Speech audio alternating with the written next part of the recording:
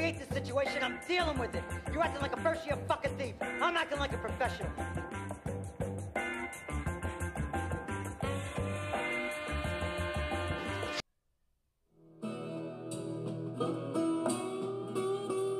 In the city of New Orleans, in a darker side of Dixie, away from the music and the lights, there's a new game in town. You'll be provided with a guide, trackers, and the weapons of your choice. I need to file a missing person report. The competitors are deadly. We pride ourselves in hunting only combat veterans, men who have the necessary skills to make our hunts more interesting. And they always win. You want to find your father? Get somebody who knows the city to show you around. Now, the opposition is about to get one last chance. What kind of a name is Chance? My mama took one. Our friend Mr. Boudreaux, Silver Star, Marine Force Recon. He's obviously not someone we should underestimate.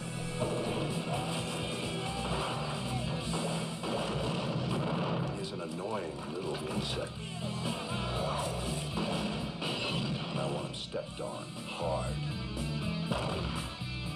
We need to get out of here now. Ladies first. What? These men will chase after you, mad at you for business or pleasure. Both. Look at it this way. You're gonna get to meet Elvis. Give it a rest, pal. Jean-Claude Van Damme is the hard target. You miss me? From internationally acclaimed action director John Woo. How's it feel to be hunted? You tell me. Hard target.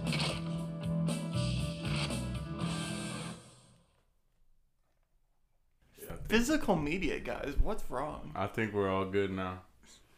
Fucking Arrow keeps being a bitch. Yeah, what's really going on with those boutique labels, man? Where me and Eddie are getting caught in the pre-sale wallops of all these boutique DVD companies. Now they're just erasing special features from their things. This is definitely the worst thing that's happened so far. I'm perfectly fine with all the replacement disc issues because they've been nice enough to just send them out to you if you email them. Yeah. But yeah, them promising a special feature to then take it away. I can't recall something similar to that. Yeah, something so extensive. Like maybe I remember like, oh, this guy fucking died, so we're not going to have an interview with him. But like, this is like a whole feature-length documentary that they were just like, nope, not on the disc anymore. And what movie was that for? 1984's Dune. Like, at least, like, Friday the 13th, they caught those, like, gross-ass, super gritty cutscenes from 7. Oh, yeah. Like, they don't look great at all, but, like, they did their best. Yeah. They at least put the effort in. But, yeah, I agree with what Omar was telling us off the pod. He was saying they're all just trying to fight to see who can release the hottest shit right now. Yeah, so what, they're just promising more than they can deliver? I think because everyone's in competition. Arrow caught that. I can't think the word right now. It's not the trademark of Dune, the licensing of Dune. Yeah. And said, "Oh fuck, we did it. We got it somehow. Let's try to make a documentary too." Yeah, and I think they just got caught too hard. The hype is real, man, for those movies. So it's I think we've said it before: Vinegar Syndrome, Arrow, Scream, Shout, which is the same. Yeah, Scream, thing. Shout. And then what else? Aside from Criterion, there's 88 films. Kino Lorber, Severin, Imprint, Severin, Blue Underground, Cauldron, Code Red. Yeah, there's a lot more. They're all fighting. Vestron. Yeah, they're all fighting right now. If you think about it. If we had to put like a top tier, it'd be Criterion, Shout, Arrow, Kino. Probably. In terms of number of releases. Yeah. I'd say those. And then Severin, Vinegar, Blue Underground are relatively the same level. Yeah, you're getting underground with that. And then once you get those other ones, it's like not as many releases, maybe one a year or something. Who's been around the longest? Well, Criterion's. Well, yeah, of course, yeah. They had Laserdisc. Arrow, maybe? Blue Underground. Blue Underground. Really? Yeah. That's surprising. No, it's almost like they're treating it like the Canon films, which they used to come out with like a movie poster, and then they would build hype off that. They wouldn't even have a script. And people would be like, "Oh, Spider-Man! I want to," because that was one of the movies where they came out with the poster. Well, and Roger Corman even did that before Canon. Yeah, so that's kind of it was like have a title and a poster, and if it sells internationally, then make the movie. You build from what you made selling the license to distribute in those foreign countries. Yeah, so it's and he was doing that pre-internet. So imagine now, like 50s and 60s. Yeah, well, now that I think about it, Arrow kind of does that because a week before they announced Dune, they had a post on Instagram of just like a worm type creature. Yeah. And so then the week leading towards their announcement of whatever this is, the August release, or I'm sorry, when does? I don't know actually. We're wrong, but let's just say this was the August release calendar. I think it is August. So they post a photo of a worm a week or two in advance, get everyone to yap about it, and then once they get there, they can do Dune, and now here's all the links to pre-sale. Yeah. And you have to do this because if you don't, get your chance. Yeah, honestly, like the whole thing is like pre-sale is now just the retail. Yep. Because once it hits retail, the idea is there might not be any left. And because, then if you wait and you try to get on sale, then you don't get the pretty slipcover. You don't get this pretty box. You don't get the fridge magnet. The clear case with boring, a reversible sleeve. Sometimes not even. Yeah, true. Fucking dirty motherfucker. Well, I've seen people buying arrows recently that have been coming in blue. The plastic? Yeah. Oh, no. That was I think that was when COVID was first coming out and they were having factory issues. Oh, no. People were getting arrows in blue cases. We're having factory issues. We ran out of the good ones. So we're giving you these We're giving you the cheap ones from 2007. Wouldn't you assume clear is cheaper than blue? You'd assume because, you don't have to dye the plastic. Yeah, I guess the blues. But I guess if the blues the blues are massively produced, they're probably just literally lying with 1 million of them in a factory somewhere. Yeah. Which, it's crazy. Not to mention the landfills, also that they're. And the sea turtles they're strangling. Just a bunch of Alien Covenant DVDs just sitting in a big pile somewhere in the Pacific Ocean. And another thing, with Vinegar Syndrome, for example, or Severin. You get this window to buy them, and then their site goes down. Dude, the site shit pisses me off. Yeah, especially with Vinegar Syndrome is down for a month now because they want you to buy their partners' stuff. And so, but their excuse is that they're shipping stuff out right now, and they don't have enough time. Well, and Severin is even more blatant. They're just when this new slate of pre-sale items came out, which I bought Blood for Dracula. I was like. Oh, is there a problem with that? Anyone else on the site? Because you go to the site and it's all the code stuff. It's not even a website. Yeah. And they're like, oh no, we just shut it down until we want you to buy stuff. Yeah. And it's why are you doing that? Criterion, July, November, are those the 2 months? Mm-hmm. Okay, we're soon on that. So can you say that the drug has been stepped on at this point? The drug of buying. Oh, I don't know. It depends on the release. The hottest Blu-ray. It depends on the release. Because dude, it reminds me of sneakers. It reminds me of Jordans, the Yeezys. Exactly. It's the same exact thing. Exactly. And with internet, you build up this hype. Everyone wants it. They sell out immediately. What's the next thing? Yep. Same thing with my specific line of Dragon Ball Z toys, the SH Figure Arts. They're $60 a pop, but if you don't buy them for that 60 to... Dude, even 70 sometimes, depending on the size of the figure, the Nappa or the Brawly figure, because they're thicker and bigger, they were 70.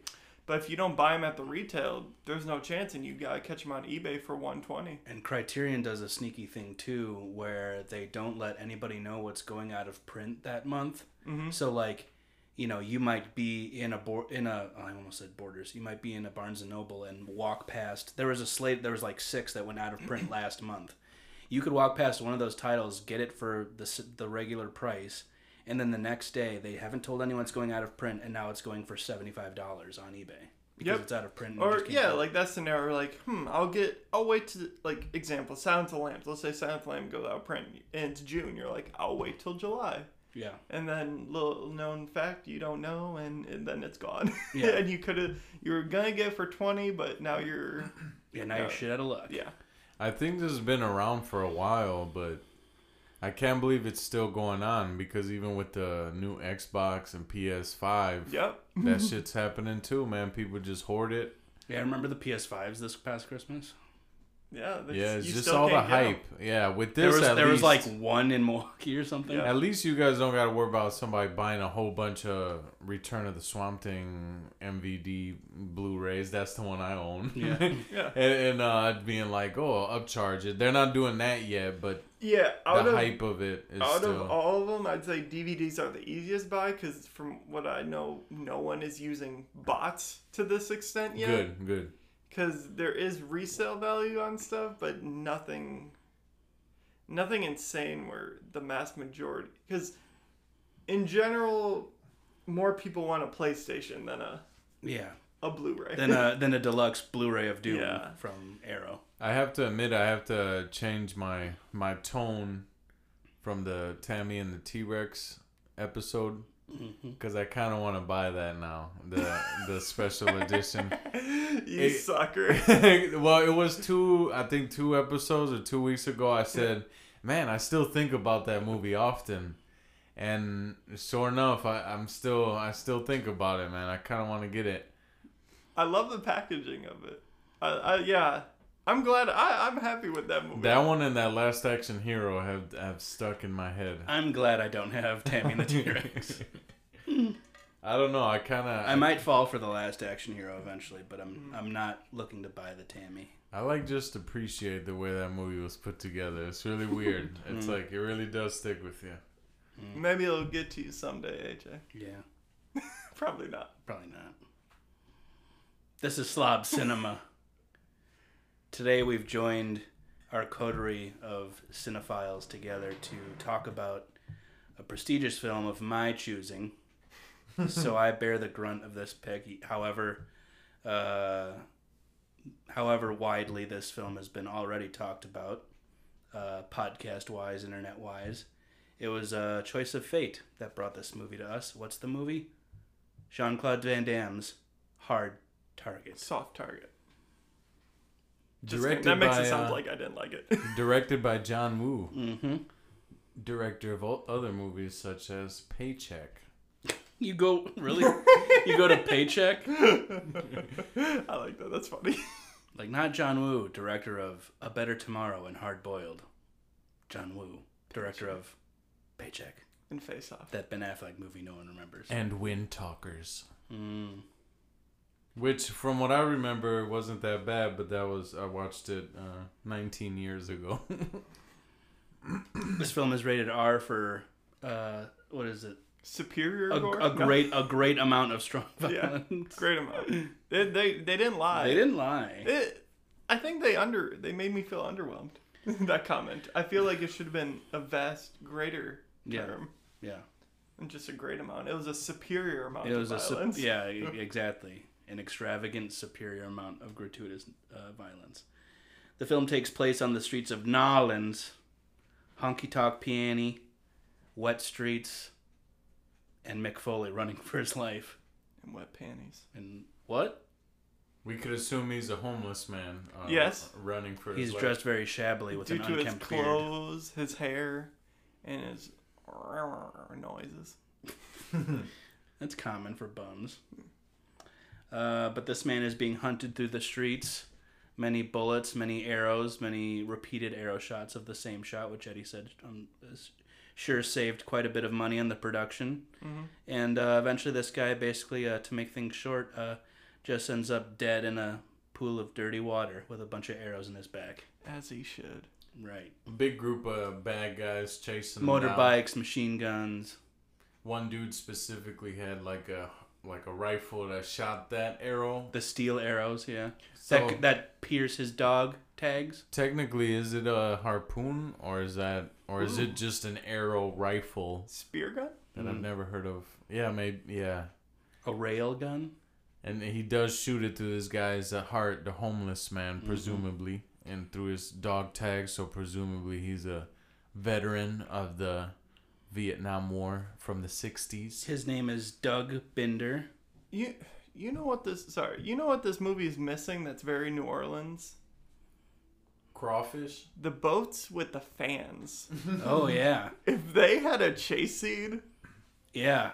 in the fan boats. In the fan boats. I don't know if that's just John Woo not being cultured to New Orleans. Yeah. Or, like you said, a gator didn't show up. Yep, gator. Should have took out the rattlesnake. But here's the thing, though. I've seen this movie more than a few times, and I thought there was a scene like that in this. So that's kind of That's good enough for me. I know you assume there would be, but not.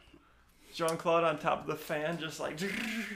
Yeah, he's got like it's somehow he has like the pulley, the throttle thing steering in between wheel. his legs and both arms, just shooting machine guns on either side. We should remake this. Yeah, we should. Does anyone have Jean-Claude Van Damme's phone number? And John Woo's? Yeah. Get him back to America. COVID's over. I think he's very responsive on Twitter. Just go ahead and hit him up on there. Technically, they did make a sequel to this movie. I haven't seen it, but there is a Hard Target 2 that came out like 2010. No Jean-Claude, no John Woo? I don't know. Thank God. Yeah. So Doug Binder. See, you already got me. I'm saying Bender. But, They say it. They say it too. Yeah. But he's dead. The guy like wipes his dog shit boot on his face. He's like, "Killing's like a drug, ain't it?" And then cut to a diner morning. Introduced to Chance Boudreau, Jean-Claude Van Damme eating a bowl of gumbo and drinking some coffee.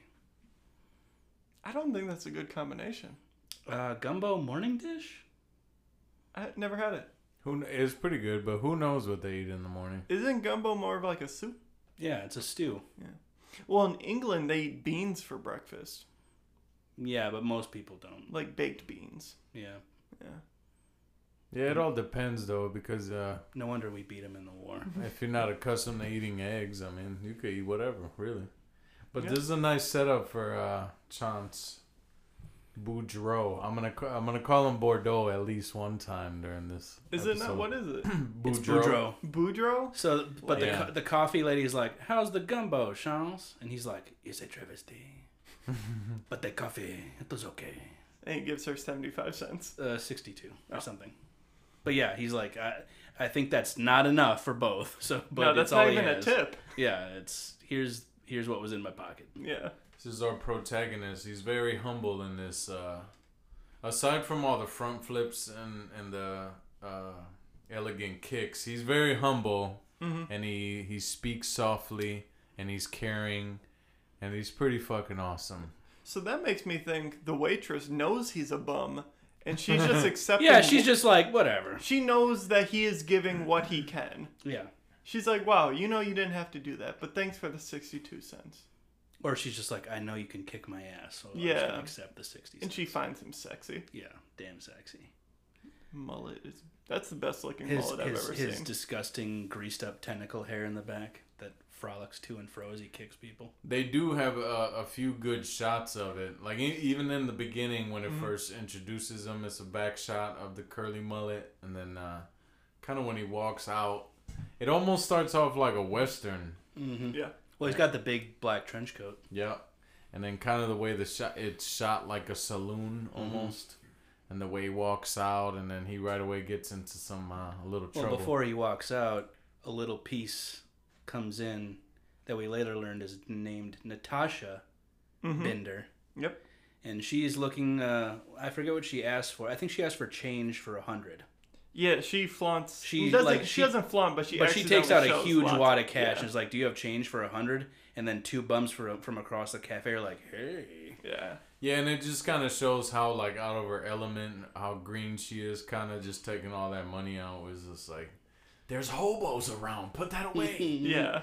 Well, and we're especially led to believe this is a dangerous time for the city because all the police are on strike. Oh, exactly. Which is why Fushan, played by Lance Henriksen, and Arnold Vosloo, playing Van Cleef, are doing this most dangerous game scenario in the city is that there are no cops. That's a good henchman, man. That guy, Pick Van Cleef. Yep. P.I.K. He's very formidable foe. Pretty good at the Jean-Claude's shooting. like, holy fuck, the fucking mummy is in this movie? Yeah, he's definitely more formidable than the main boss himself. When the movie first started, I was like, oh, I like Billy Zane. And I was like, oh, that's not Billy Zane.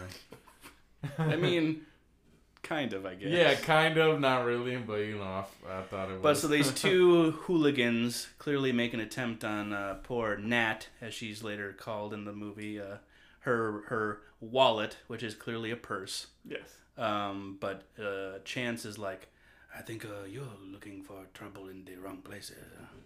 And then this is where the slide guitar boogie fight happens, which happens a lot of times in this movie.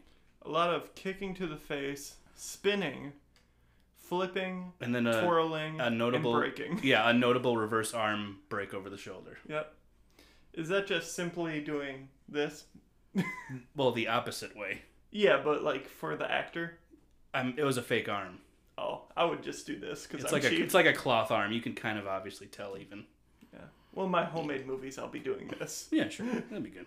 Yeah, because you guys can see what I'm doing. Yeah, I see. You have to describe what are you doing for with, the yeah, what are you doing with your... Oh, my God. It's like I'm jerking off a man twice my size. Oh, my God. Well, next, I believe she files a missing people's report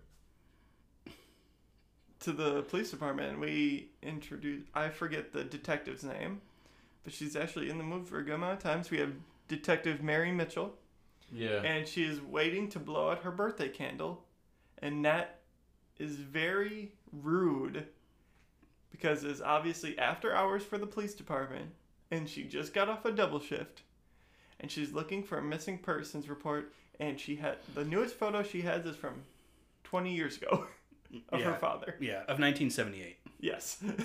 So obviously her father looks nothing like... So the old so it's later revealed like her old man disappeared after a divorce when she was 7. Yes. She's very clearly, let's say 28. Let's say conservatively 25. Mm-hmm. And randomly she's just kind of searching for and after 20 years she's now like, oh, I guess I care about my dad. I hope he's okay. Or maybe she was like, Dad hasn't called me in a while asking for money, so I wonder if he's gone. Yes. Yeah, because apparently he did at one time have a job at the oil tool company. So yeah, it kind of just shows they're not too connected to the fact where she's got that old ass picture, no updated picture, and obviously he was a homeless vet, so getting hunted down. The detective is basically like, I can't help you because I don't help dirty bums, and go find someone that knows the city. Go to the missionaries. So Natasha heads out to the missionaries where there's a roll call for able seamen. Yep. Which Chance has a whole lot of. Yes. And is getting called for work relief tickets. Luigi and Angus? Wait, what was the other name? Yeah. The fake name that no one... Yeah, it was some sort of Gomez name. Yeah. It was some way more ridiculous. It was something that no one it started with a G. Yeah, Goombas, Gambas. Yeah, Gambas. Goombas? Something like Goombas? that. Oh my, I think that's a slur. You stupid Goomba? Yeah. Oh, wait, what are the things from Super Mario? Those are also Goombas. Yeah, oh, okay, I got it. Now, so he's just this is where the homeless go to try to get a job. Yeah, try to get work. Make a penny. If he's apparently we later and he does have a military career, but he pushed his captain overboard because he was smuggling opium, and instead of alerting the military police, he just shoved him overboard. Righteous. And so that's why he's homeless. Yes. Yeah. Honorably discharged or unhonorably? I think unhonorably. And so to be honorable. So the guy calls his name. He thinks he's got a job, but then he's like, "Oh, your union fees aren't in order. You can't come unless you have $217." And then Nat pulls up in her sweet and baby she's like, blue car.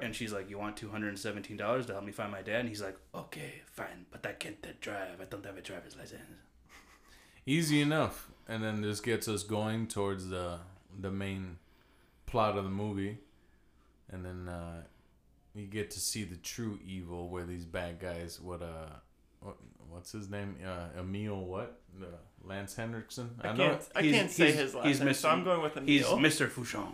And then pick good group of guys, man, but they do some fucked up shit. It's almost like what a frat would do or something. Like, hey, let's take these bums and just like oh god, we'll just hunt them down. Yeah, so there's like a scene where they try to hire like a new guy for a new bum fight, and then it cuts to kind of them going like, "Oh, this is where all the bums hang out," and then there's this nice African American man who says, "Here's your dad's apartment. It's a grocery cart." Yeah. All his stuff is in here. It's like a sleeping bag, some cans. He had some letters, I think. Yep. Yeah. Made it feel more passionate. Like, oh, these were letters from his daughter. He loved me. And this is where he gave me a blowjob for $5. Yes. Sucking nuts. Eating groceries. Yes. Speaking of grocery cart, he ate groceries a lot. Yes, he did. But then we cut to a scene where then they're kind of like, okay, well, I know a place where all these bums get jobs, quote unquote, for sending out vouchers for strip clubs. We meet Randall Poe, a big fat bear of a man, and Chance asks him about Douglas Binder. He says he doesn't know names, and he has trouble recognizing faces too. Yeah, he starts stuttering a bit. He gets all sweaty, and we realize Von Cleef is in the background. Yeah. Watching, making sure no words are being slipped. Right. Then it cuts later to the night. Randall Poe is asleep on his back, probably suffocating because he has severe sleep apnea. Let's face it. I think there was a porno mag next to him. Yes. And Van Cleef is just there in the room, karate chops his big fat belly, very hard, and says, "Wakey, wakey, you fat fuck." Yep. At which How point, else would you want to be at waked which, up? at which point I was like, I'm kind of surprised no one said that to me in my life. Oh, no one's inside your apartment. Fuck, yeah, you're right. I don't even let my brother or mom in my apartment. If someone snuck into your apartment, then I'd be dead. Yeah. That's the only reason why they'd be in my apartment. Yes. They'd say, "Wakey, wakey, you fat fuck, steal my DVD player and then shoot me in the head."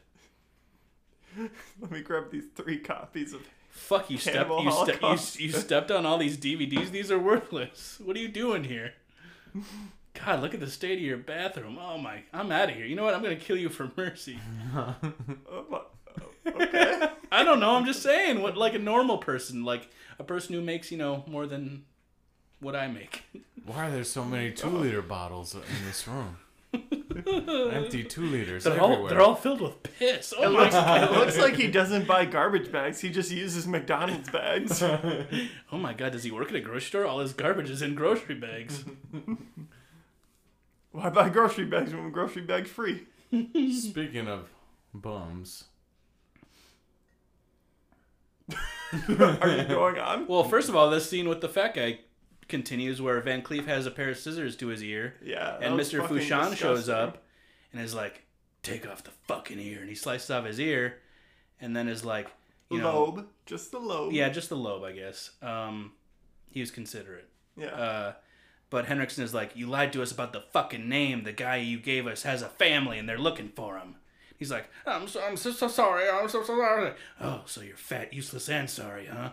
Then he punches him in the face to the point where his whole tongue flies out of his face. Full on Mike Tyson. Yeah, like a raging bull slow motion shot. Yeah, something he got fucked up. At which point he throws $500 on the floor and is like, "Get us a new one now and do it right, fuckface," and washes his dirty bloody hand in a fish tank. Mm-hmm.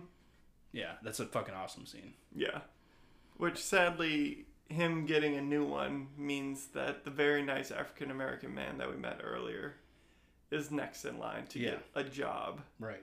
With this crew. And they're not totally evil. At least they cared that, we need a true homeless, lonely, pathetic, no sad family, man. no connections. Yeah, because I guess. But that also, there's some ties to that, because then if you kill somebody with a family, their daughter's going to come around looking for them. So. And so around this sort of Randall Poe offering the dude a job is a scene where Poe is looking at the evidence folder from the doctor, who is clearly the guy that's helping cover up these killings, and there's a dog tag with a big triangle shape through it. He's like, dog tags. And then a pigeon flies in and is like, "Oh, dog tags." And he's like, "Oh yes, I also have dog tags. We were both soldiers." He conveniently found those in the dirt and everything. Yeah, he like went to the burn site where they said that Natasha Binder's dad just was like in a bum fire, I guess. And he's just like, oh, puts his finger down on the floor. Oh, a dog tag. Yeah, when I initially saw this thing, I thought these were two other bums beating him up, but later No, they're henchmen, but they're very bummy. Yeah, these guys' name are Frickin' Frack. Yeah, they're and they say, "Get the hell out of Dodge. Tell your girlfriend to point her titties north and step on the gas." Yeah, I was highly convinced these were bums. Yeah, just like they weren't in that cool bum community that we saw earlier. They were like the renegade bums. Yeah, these were the ones like these were the Mad Max raping bums. and murdering people in alleyways. Yeah, which like first you think like Chance is gonna get lynched, and you're like, this is a weird turn for this movie to take. Frick, frack, and fuck. Yeah, we're frickin' fack, and we're gonna fucking fuck you. Yeah, there you go. But so there's an attack on Boudreaux. Boudreaux goes back to the detective, says, "I found the dog tags. I think it was murder." She's like, "What's your proof?" Dog tags, duh. And she's like, "Oh, I guess. Let's start this investigation." So they go to see Randall Poe. Little do we know, Randall Poe is trying to get out of Dodge. Mm-hmm. Like they told the girlfriend to do. Yep. Takes his time, has a bag of Doritos, looks around, takes a piss, finally gets in his car. And, fucking who's there to visit him, Eddie? Van Cleef? Am I saying his name right? Van Cleef. Yeah, Van Cleef. Thank God. And Van Cleef immediately puts a... the butt of the shotgun. And his first name is like Pick, which what is that? P-I-K. Yep. But he puts a shotgun to Randall's fat, jowly chin and is like... That would have been cool if he shattered then shot right away. Instead of all the yapping. I love that shot, man. Yeah, but he's like... Here's where you said that Randall is imitating the water boy. Yeah, he was like, "My mama got sick down south." And he's like, "Weren't planning to leave without telling me." And he's like, "No." And then he gets maniaced. Like, just his brain blown apart into a car. Yeah, I like that shot, man. That was good. And this movie shows the shotgun some love. Mm-hmm. Because Boudreaux has one later on, and then Van Cleef, I had to look that up real quick. Yeah, he's got one too. And it's just kind of pretty awesome. And they're all shotguns that have the distance firing of a regular. Hell yeah, and then you just continuously... Like, is that guy across the field? I'll shoot him with my shotgun. Yeah, and it'll still hit him. Pick always mentions how people are hurting his feelings, or he doesn't want his feelings hurt. He mentions it twice. He's like, "Don't hurt my feelings." Or he's not French. He's got some different sort of... Well, it's like accent. Egyptian. He's not actually the mummy. Václav. I think the guy might be Hungarian or something to act. But he is the mummy. But he is also the mummy. Yes. So that would have so the movie would have made more sense if he kept on turning into a big sand tornado that was afraid of cats. Yes. Yeah. With the last name Vaslu. Yeah. Where would that be from? Oh no, I think he is Eastern European somewhere originally. Yeah. Remember when we thought Egyptians were white? Remember when we thought Jesus was white? But so then we cut to one of a classic like trademark 80s 90s villain scenes where the main villain is playing like classical music, and Václav Van Cleef is setting up a new deal with a Yugoslavian war criminal. Yes. Just recently escaped from the troubles over there. Sets up a new deal, kind of, connecting the guy they just hired with this guy now. They're setting up a new... No phone calls, nothing. No telex, which I have no idea what that is. But I assume like a pager or something? Some weird outdated 90s printer fax thing. Thingy, yeah. Only face-to-face. Hit me on the telex, y'all.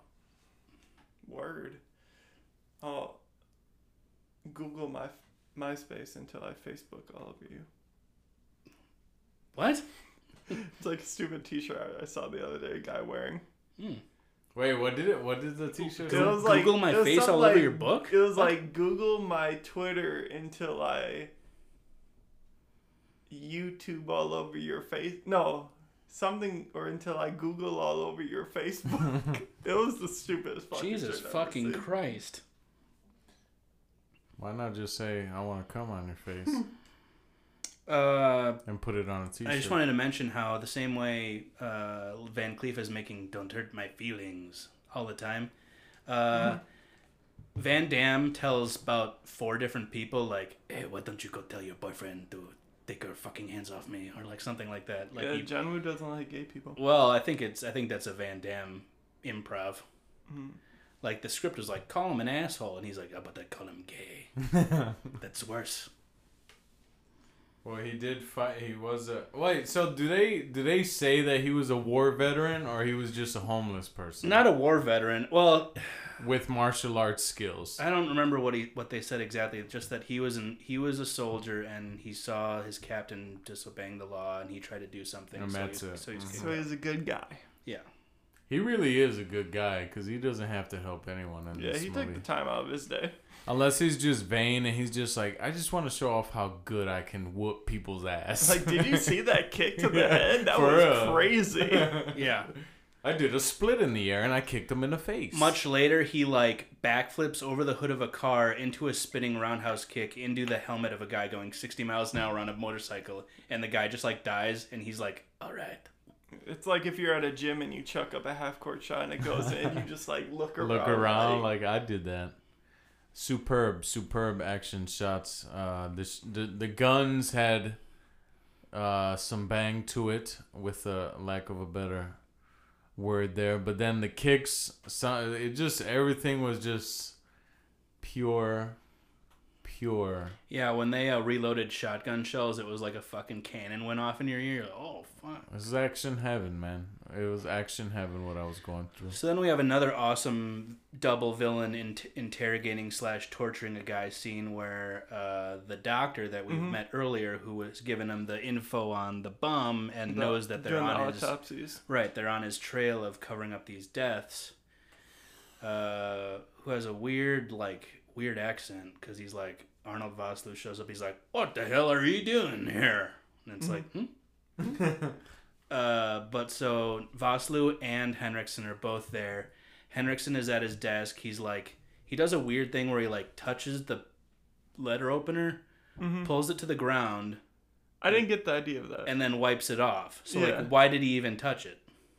Yeah, I thought he was gonna like drop it in the guy's hand, so it looks like he like stabbed himself in the eye or something like that. But he was threatening him with it, but then it's like, oh wait, you're just gonna get shot in the eye. But instead, he's like, I don't want my fingerprints on here. Let me wipe this off. But why did you touch it then? Yeah. But so he's like, this detective, I think her name is Mitchell, is like, she's asking questions and she can't be bought. And then we hear the doorbell ring, and the doctor goes up to the eye hole, boom, sniper rifle.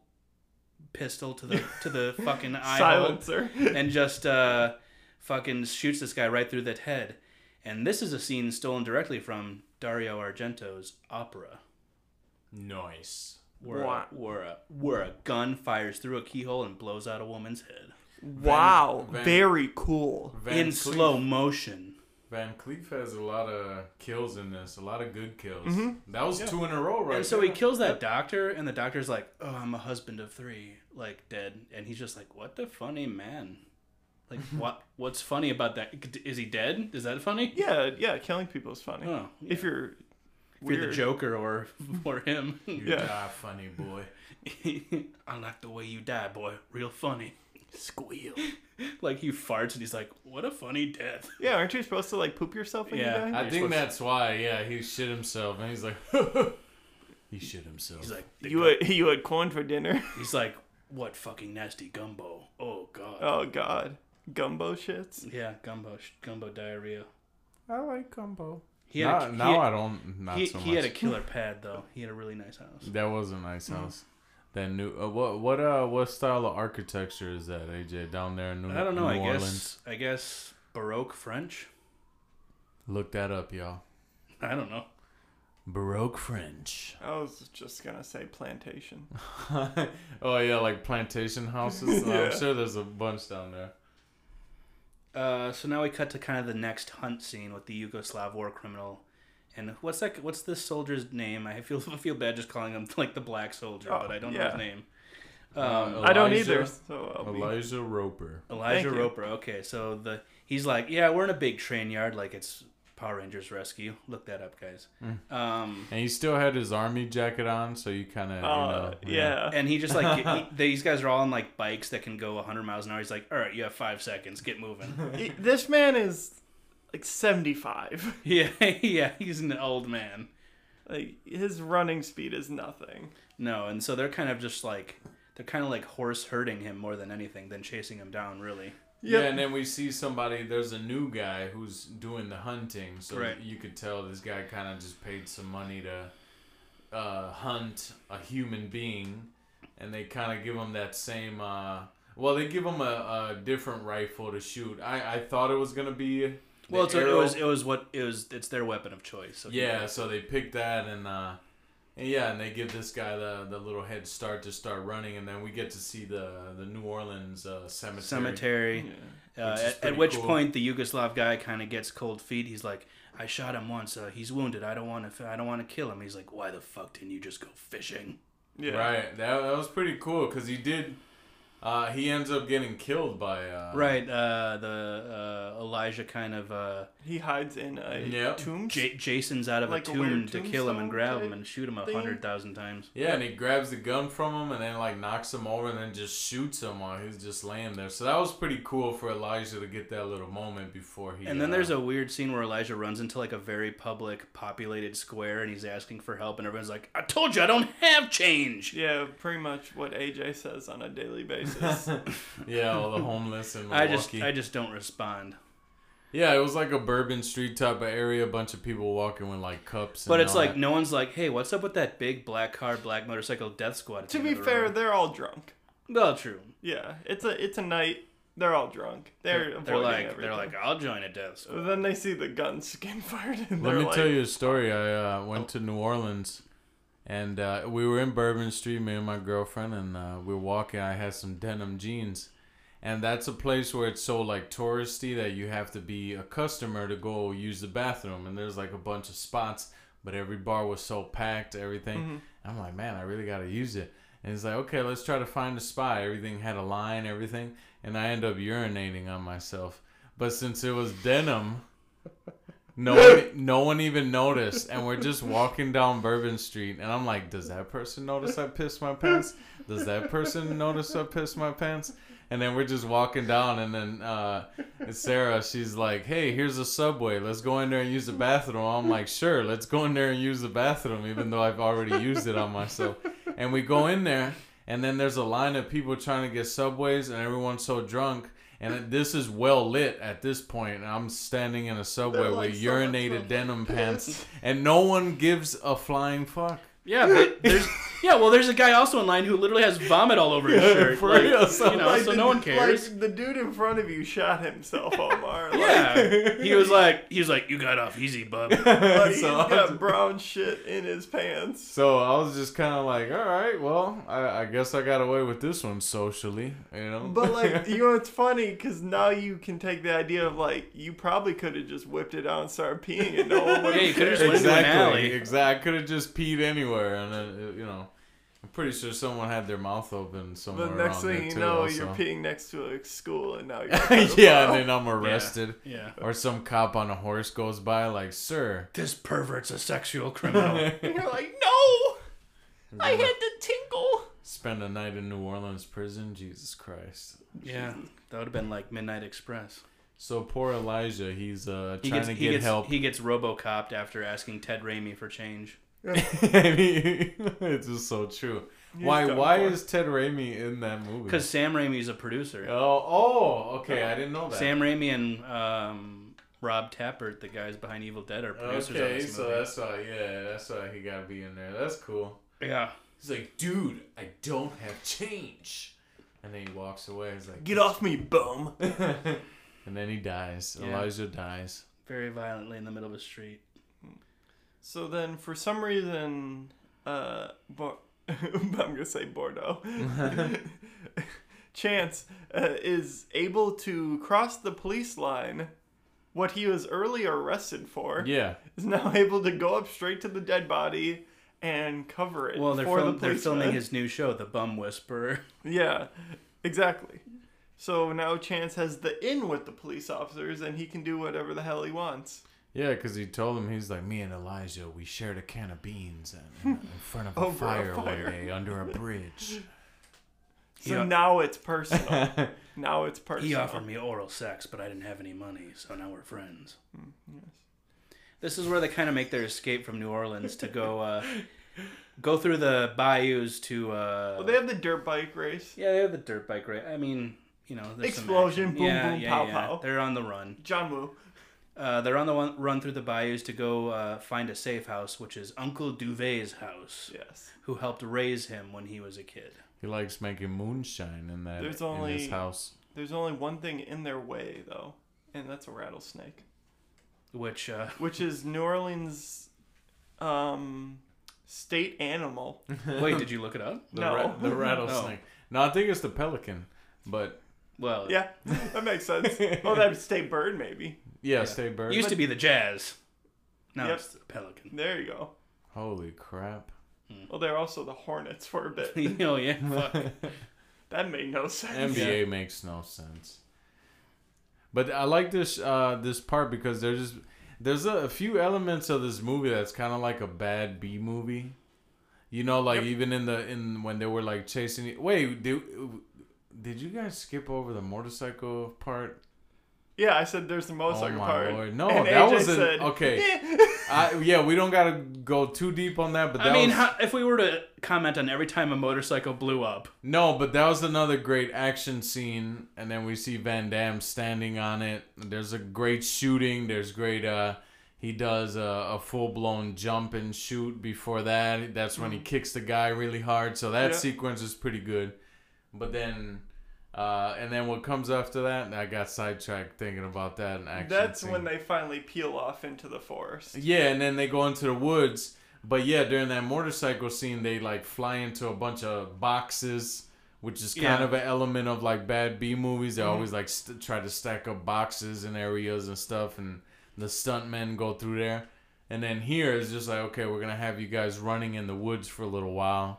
But New Orleans, even Louisiana has like nice, weird looking bayous and swamp and all that. So it looks cool. So of course they're gonna run through there for a little bit. A snake tries to bite Natasha. Yep. And Boudreaux. Yeah. Is like, oh no, you don't. Chokes it out, slaps silly snake, I slap you. He's like, and then he bites off the rattle, which I'm not sure is. I don't know if it'll live after that. Yeah, I'm not sure it would live. Or just get really pissed off. But like, it's kind of fine. I guess it's knocked out, but he puts it up in a tree. He's like, this will be a nice surprise. He rigs it up like a Home Alone style trap. Yeah, it's like, and just when one of the bad guys walks past it, the snake's like, and attack. I think the guy hits a tripwire. Oh, is it a trip? How do you have a tripwire on a snake? I don't know.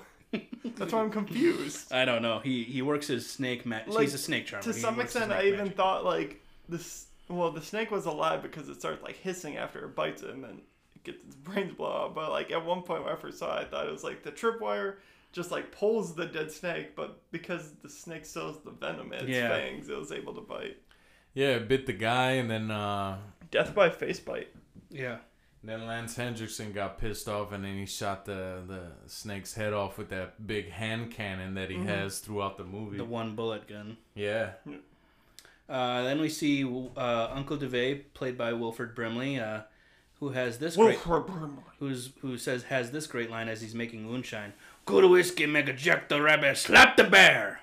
Which means in English, I'm an inbred swine from the bayous of Louisiana. And I slap bears. For fun. Correct. But he drinks like a whole pint of like moonshine. It's like, that's good. To then hand Chance his favored super shiny silver shotgun. Yeah. Which he looks like an elderly Mario, at which point, you know, once Boudreaux had the shotgun, he was like, all right, we are going to the Mushroom Kingdom. Okay, Grandpa? Kill some Goombas. See? Yeah, it was dusty, but it was a nice silver and like black. Yeah, like a shotgun, which is cool. You'd find that probably in like a video game or like a Resident Evil game or something. Mm-hmm. But man, he shreds with that shotgun later on in the movie. Like Randy Rhoads plays guitar, Boudreaux uses the shotgun. Guitarist for Ozzy Osbourne. Oh. He's no Tony Iommi. That's me cocking my 12 gauge shotgun.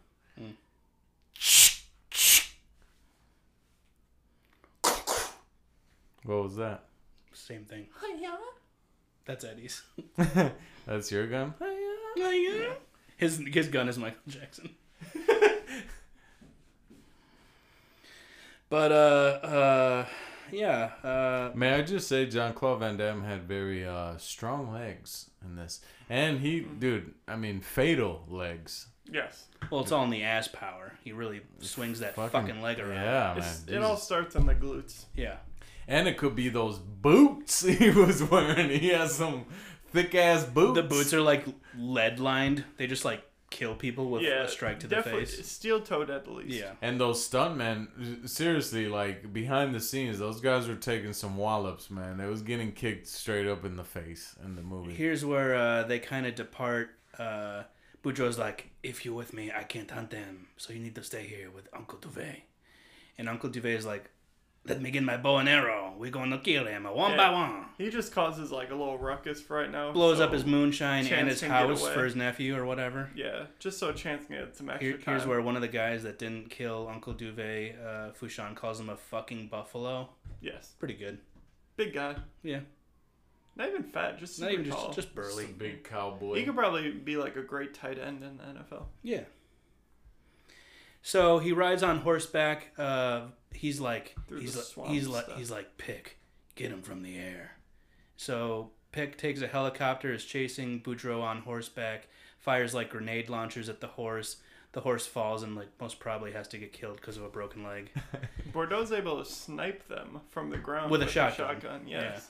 Yeah, long distance there, and then great shots of Boudreaux with fire explosions behind him while he's just holding the shotgun one-handed. It was lovely, and it was pretty cool to have the horse be brown because it mixed well with his mullet, his mullet, but his blue jean shirt and pants. I don't know. It just worked for me. Man. Worked with the fit. Also, it's beautiful. It's pretty funny for that. As much of the stunt work that Van Damme does do, there is a lot of very clearly Van Damme stuntmen doing stuff, and the horse is the most notable because you kind of get these shots where it's Van Damme and he could have just be like on a seat.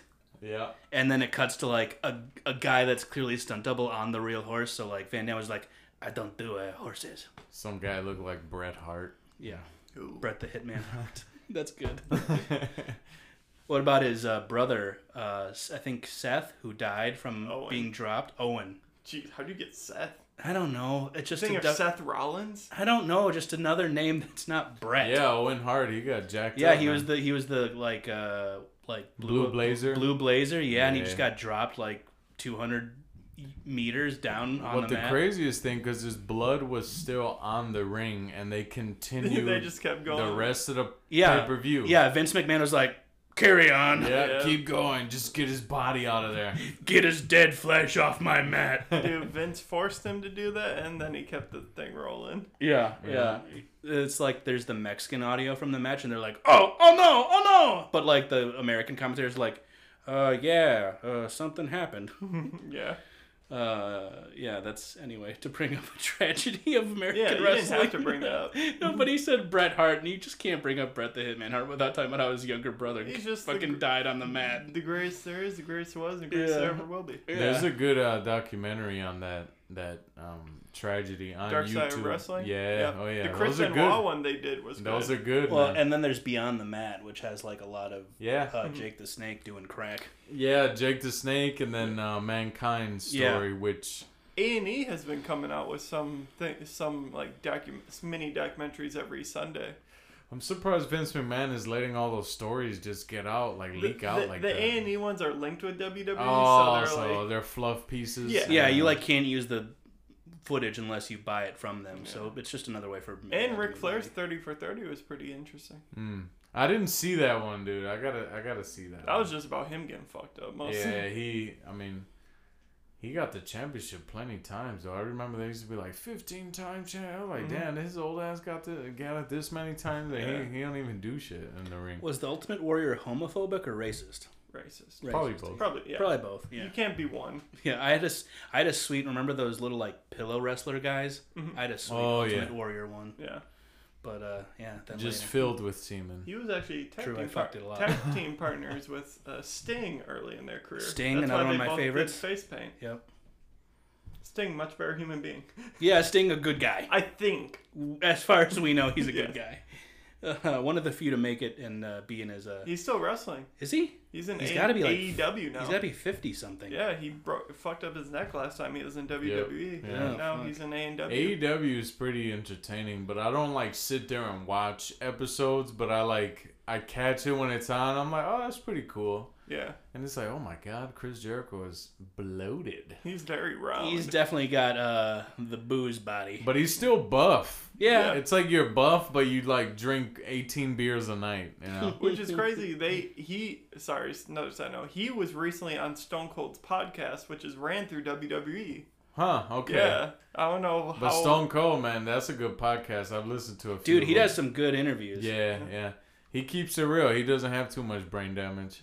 Yep. No, and they went through like Mick Foley's recently. They went through like Mick Foley's most painful moments, and like he rated the time when he got like caught up in those ropes as like a 10. Oh, he ripped but his ear off? his ear getting ripped off, he called it only a 4, and I was like, holy fuck. Yeah. Just to bring it all around, Owen Hart broke Stone Cold's neck. Okay. Yeah, what's that's next true. in the movie? That is true. So now, sort of, Boudreaux leads these bad guys into, of course, a warehouse. Paper mache. Parade. It's the Mardi Gras parade warehouse. Yes. Where they keep all the floats and Agreed. wraps A lot and of stuff. disturbing looking masks or heads you see in this. You know, Kind of like the first major kill we get is a solitary biker in the warehouse, and they kind of like side up, dove, staring contest. Thing of gasoline, tips it over, kicks it into the biker's face, shoots it with a shotgun, and causes a explosion like it was a stick of dynamite, right in his face. That's exactly what John Woo, how he laid out the outline. Doves, badass shot. And then he... Explosion wielding, face, motorcycle jumping, out, window. Slow motion. And then he runs off to go hide on top of a bird to then fall down. Yeah, he floats down like on a Pegasus. Yeah, float. I was thinking that too. I was like, did he do that? And he's just like... John was like, I need a really big pigeon. Yeah. Get on that really big pigeon. Yeah, and he's just lighting them up from the top of the building, just going down slowly as ever. Yeah. And like, I don't know, there's so many awesome things are on fire. ways to kill main people. bad guy's jacket is on fire. Yeah, Lance Henriksen is on fire for... He rips off his on fire jacket to have another jacket underneath. Which I'm guessing was needed for him to be like, yeah, sure, light me on fire. And he had the flame retardant gel on his hair. Yep. I love that moment too because he gets mad and he's like, God damn it, I'm gonna blow his head off. Well, Like, he's just doing a lot of like. He's on fire for a good amount of time. Yeah, I mean, there's like at least 3 cutbacks to him doing stuff that are on fire, and he's not doing the same movements. So you can't assume it was like the same shot, just with different audio. No, and there's just like Sven Ole Thorsen is in this gang, and there's a part, just because we can't list all the kills from Running Man. But this kill is like he shoots a biker and then he takes the biker's gun, but it's like reversed. So he holds it upside down and uses his forefinger of his other hand to shoot him like 12 times, and then kicks him in the face and just says sorry about the shirt. Sorry about the shirt. Which like Boudreaux does that a few times where he shoots somebody, then he kicks them, then he shoots them a bunch of times. Yeah, big fan of like, instead of like a double tap, it's like shoot, kick. It might be very humane because he knows they're not dying from these, and he's just like, I'll snap your neck with the boot. Yeah, he maybe like snap or just even knocks them out, so they're knocked out when they die. Yeah, right. Good for him. He's so nice. Yeah. Get the shit out of you. And I don't know. He shoots a bunch of other people in cool ways. Uncle Duvet and Natasha show up. He's like, "You lead these rascallions to me, okay?" And then he's like, has a bow and arrow, shoots a guy through a float out through the neck. That's a pretty cool shot. Natasha also gets a guy when some guy with a gun just like stands in front of her and just like calls her a bitch, so she kills him. Yeah, I think that was Frick or Frack. Yeah, that was one or the other. We don't really know, but then Uncle Duvet for some reason is like really angry at her for shooting that guy. I guess because she's supposed to be pure or something. Yeah, he didn't want her to get any trauma from that. Duvet had some good shots earlier too on the horse. His little portly body just jumping, almost falling off. Yeah, looked like a big hairy meatball on a horse. In his overalls, like we said earlier, he looked like Mario. Then there's kind of this part where there's this whole big thing where like he kills a guy with a grenade. He finally has his duel with Pick. Pick and him do the backs against the same wall with the gun loading scene from Face Off. And they like shoot at each other a bunch of times. Finally he escapes through the window, does like a underface through a table upward shot at this guy. Gets a grenade from him. He dies. Then it's kind of basically Lance and him. And there's like this weird scene where like a gas tank gets lit on fire and it turns into like the end of Apocalypse Now, where there's like statues and like angry yelling and like fire. Freezing shots too? Yeah, like superimposed shots and music. And when you said that, I was like, dude, that's spot on. Yeah, they were like doing over like superimposition, like fire statues, like yelling, like a guy getting shot, and I'm like, holy shit. Yeah, he's just waiting for Jean-Claude Van Damme to just appear at some point. He's like shooting into the fire, just assuming he's gonna try and hit him at some point. And then somehow he gets his hands on Natasha. Well, initially, Chance does a front flip out of the fire. Right. Shoots him in the shoulder, and when he gets blasted far back. Oh, yeah. That's where he lands. He's next to Natasha. Yeah. So he's able to grab her with the arrow, has the arrow to her neck. He also kicks him real fucking hard. Yeah. And this is where Chance has to make the decision to put down the gun. That you picked the wrong tool for the job. Now, load me so I can unload on him. No homo. Yep. And super slow-mo, Natasha's dropping the single bullet into his gun. Chance leaps forward. Does a front flip over a flaming barrel. Yeah. To then grab. I think he somehow, with the power of the wind of his kick, brushes away the gun. Yep. Kicks away the gun and then seems to drop the grenade in the pants of... Yeah, and then shoves him onto a big pile of shit. I love that part because you assume the explosion is going to come, or you assume that that Lance Hendrickson is going to be like, ooh, and then an explosion happens, but he literally... like reaches into his pants, pulls out the grenade, and starts like unscrewing the top. Yeah, he like pulls off the fuse or whatever. Yeah, and then he manages to pull it off, but it still sparks, and then that's when he makes his stupid face, huh? And then it blows up. Right. But still, I'd never seen that in a movie. We also forgot the part where Fushan is attacking Boudreaux with a flaming piece of wood, and and Boudreaux summons the spirits of the dead so that he can hold onto the on fire piece of wood. The spirits of the wounded. No, the dead. It's everyone that died. Yeah, pretty much. They show the uncle it's the two. Well, I guess they did show Uncle Duvet, but it's the two bums and the detective that died. Yeah, so John Woo just chose to cut to shots of the people who died earlier in the movie while Jean-Claude Van Damme is holding this fiery piece of wood. And then that's when he like gets him, Yeah. It could have been just a chance to flex his muscles. That too. Yep. He's like, I've had that coat all movie. I need to show my bicep. Yeah. He looked good in this. So Uncle Duvet gets wounded in the leg, and they're like, Uncle Duvet, can you get up? I can't dance, but I can get up.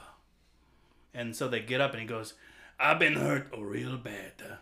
Pulls off his shirt, reveals his flask has been punctured. What a catastrophe. They walk out of the warehouse. End of movie. To Born on the Bayou. Credence, of course. And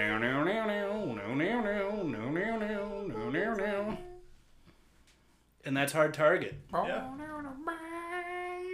Now, do you think the right decision was made?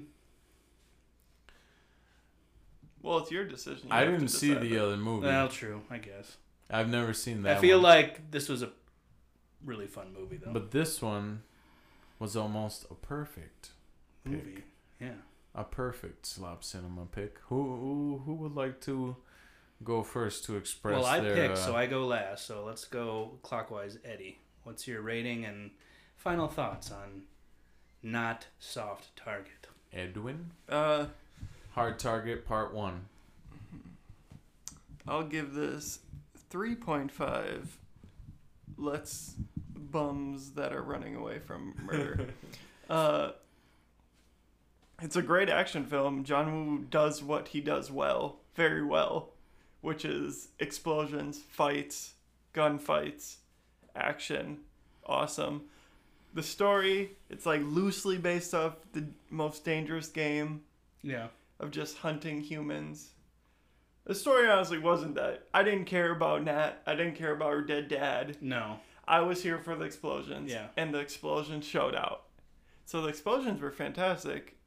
Honestly, if it had just a little better story, it'd be a 5. But yeah, based on all the action, I had a great time. 3.5. It was awesome. Jean-Claude Van Damme is perfect for a John Woo movie. He knows how to fight. Well, I don't know if he knows how to actually He knows how to fight. Yeah. He can fight. He can do general stunts. There was like an interview with Michael Jai White, who's like a famous martial artist. Yeah. And they were like, do you consider Jean-Claude Van Damme a real martial artist? And Michael Jai White kind of like took it, like he said he's like a great guy to work with, but he was like, yeah, man, a real martial artist wouldn't have done that to his body, referencing Jean-Claude's famous coke addiction. Oh, yeah. Yeah. Well, awesome. He can still do it. He can do what John Woo wants him to. Yeah. Totally. Obviously, besides the horse. But yeah, great action. Story was a little but you don't come for that. You see John Woo, you know what you want I to want see. balletic bloodshed, motherfucker. Yeah. Awesome movie. Yeah, I'd watch it again. Okay. I recommend it. Great watch. Oh. I'm at 5 stars for this one. I love this movie. It rubs me the right way in every way. And kind of Definitely a hard target here. like almost like opposite of what you said, where like the story wise, I can take almost no story as basic as, hey, someone killed my dad. I need help finding out who did it. And then it just kind of unravels to be something more where it's just like, okay, wait, I actually do need this guy who could kick the shit out of everybody.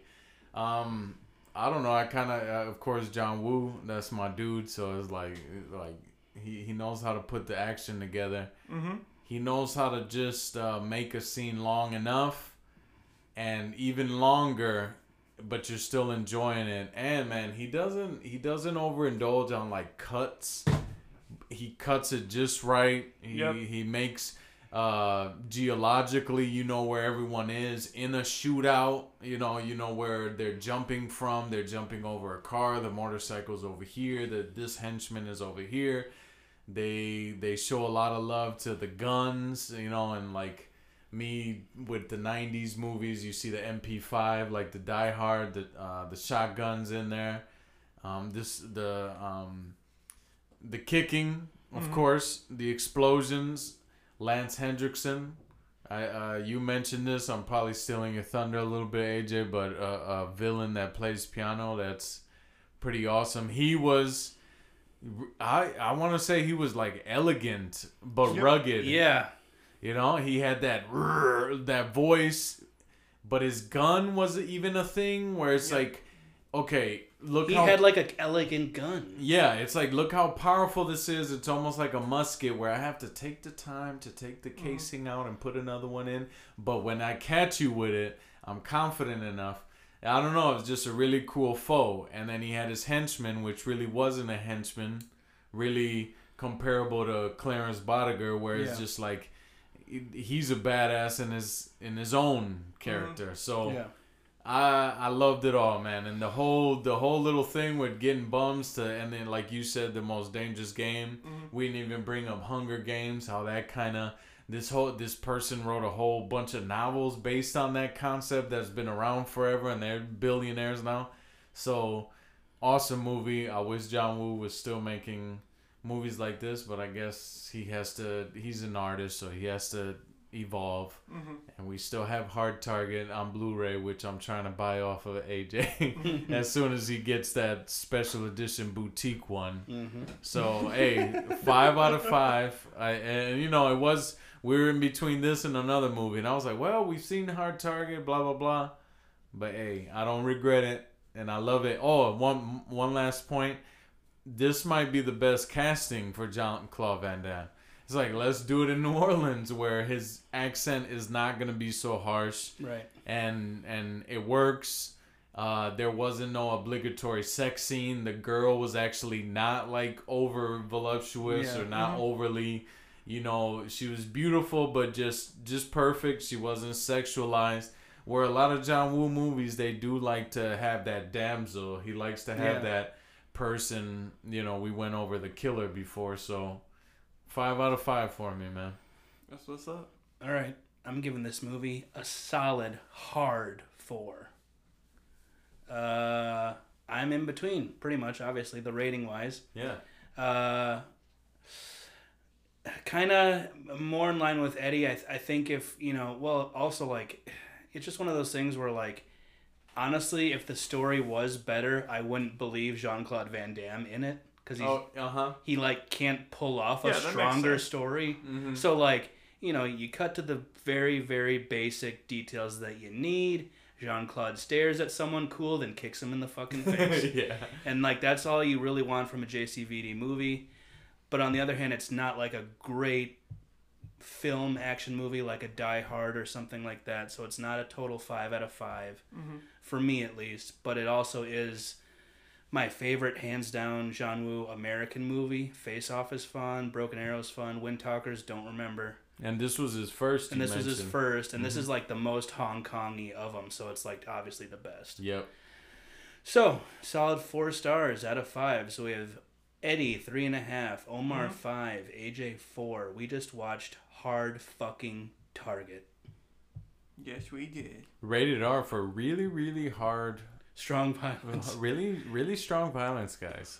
Watch it with your 2-year-olds. A lot of kicking. The strongest of violence. Yeah. How do you say goodbye in French? That's how Jack the Rabbit slapped the bear. Oui, oui, bye bye. Au revoir.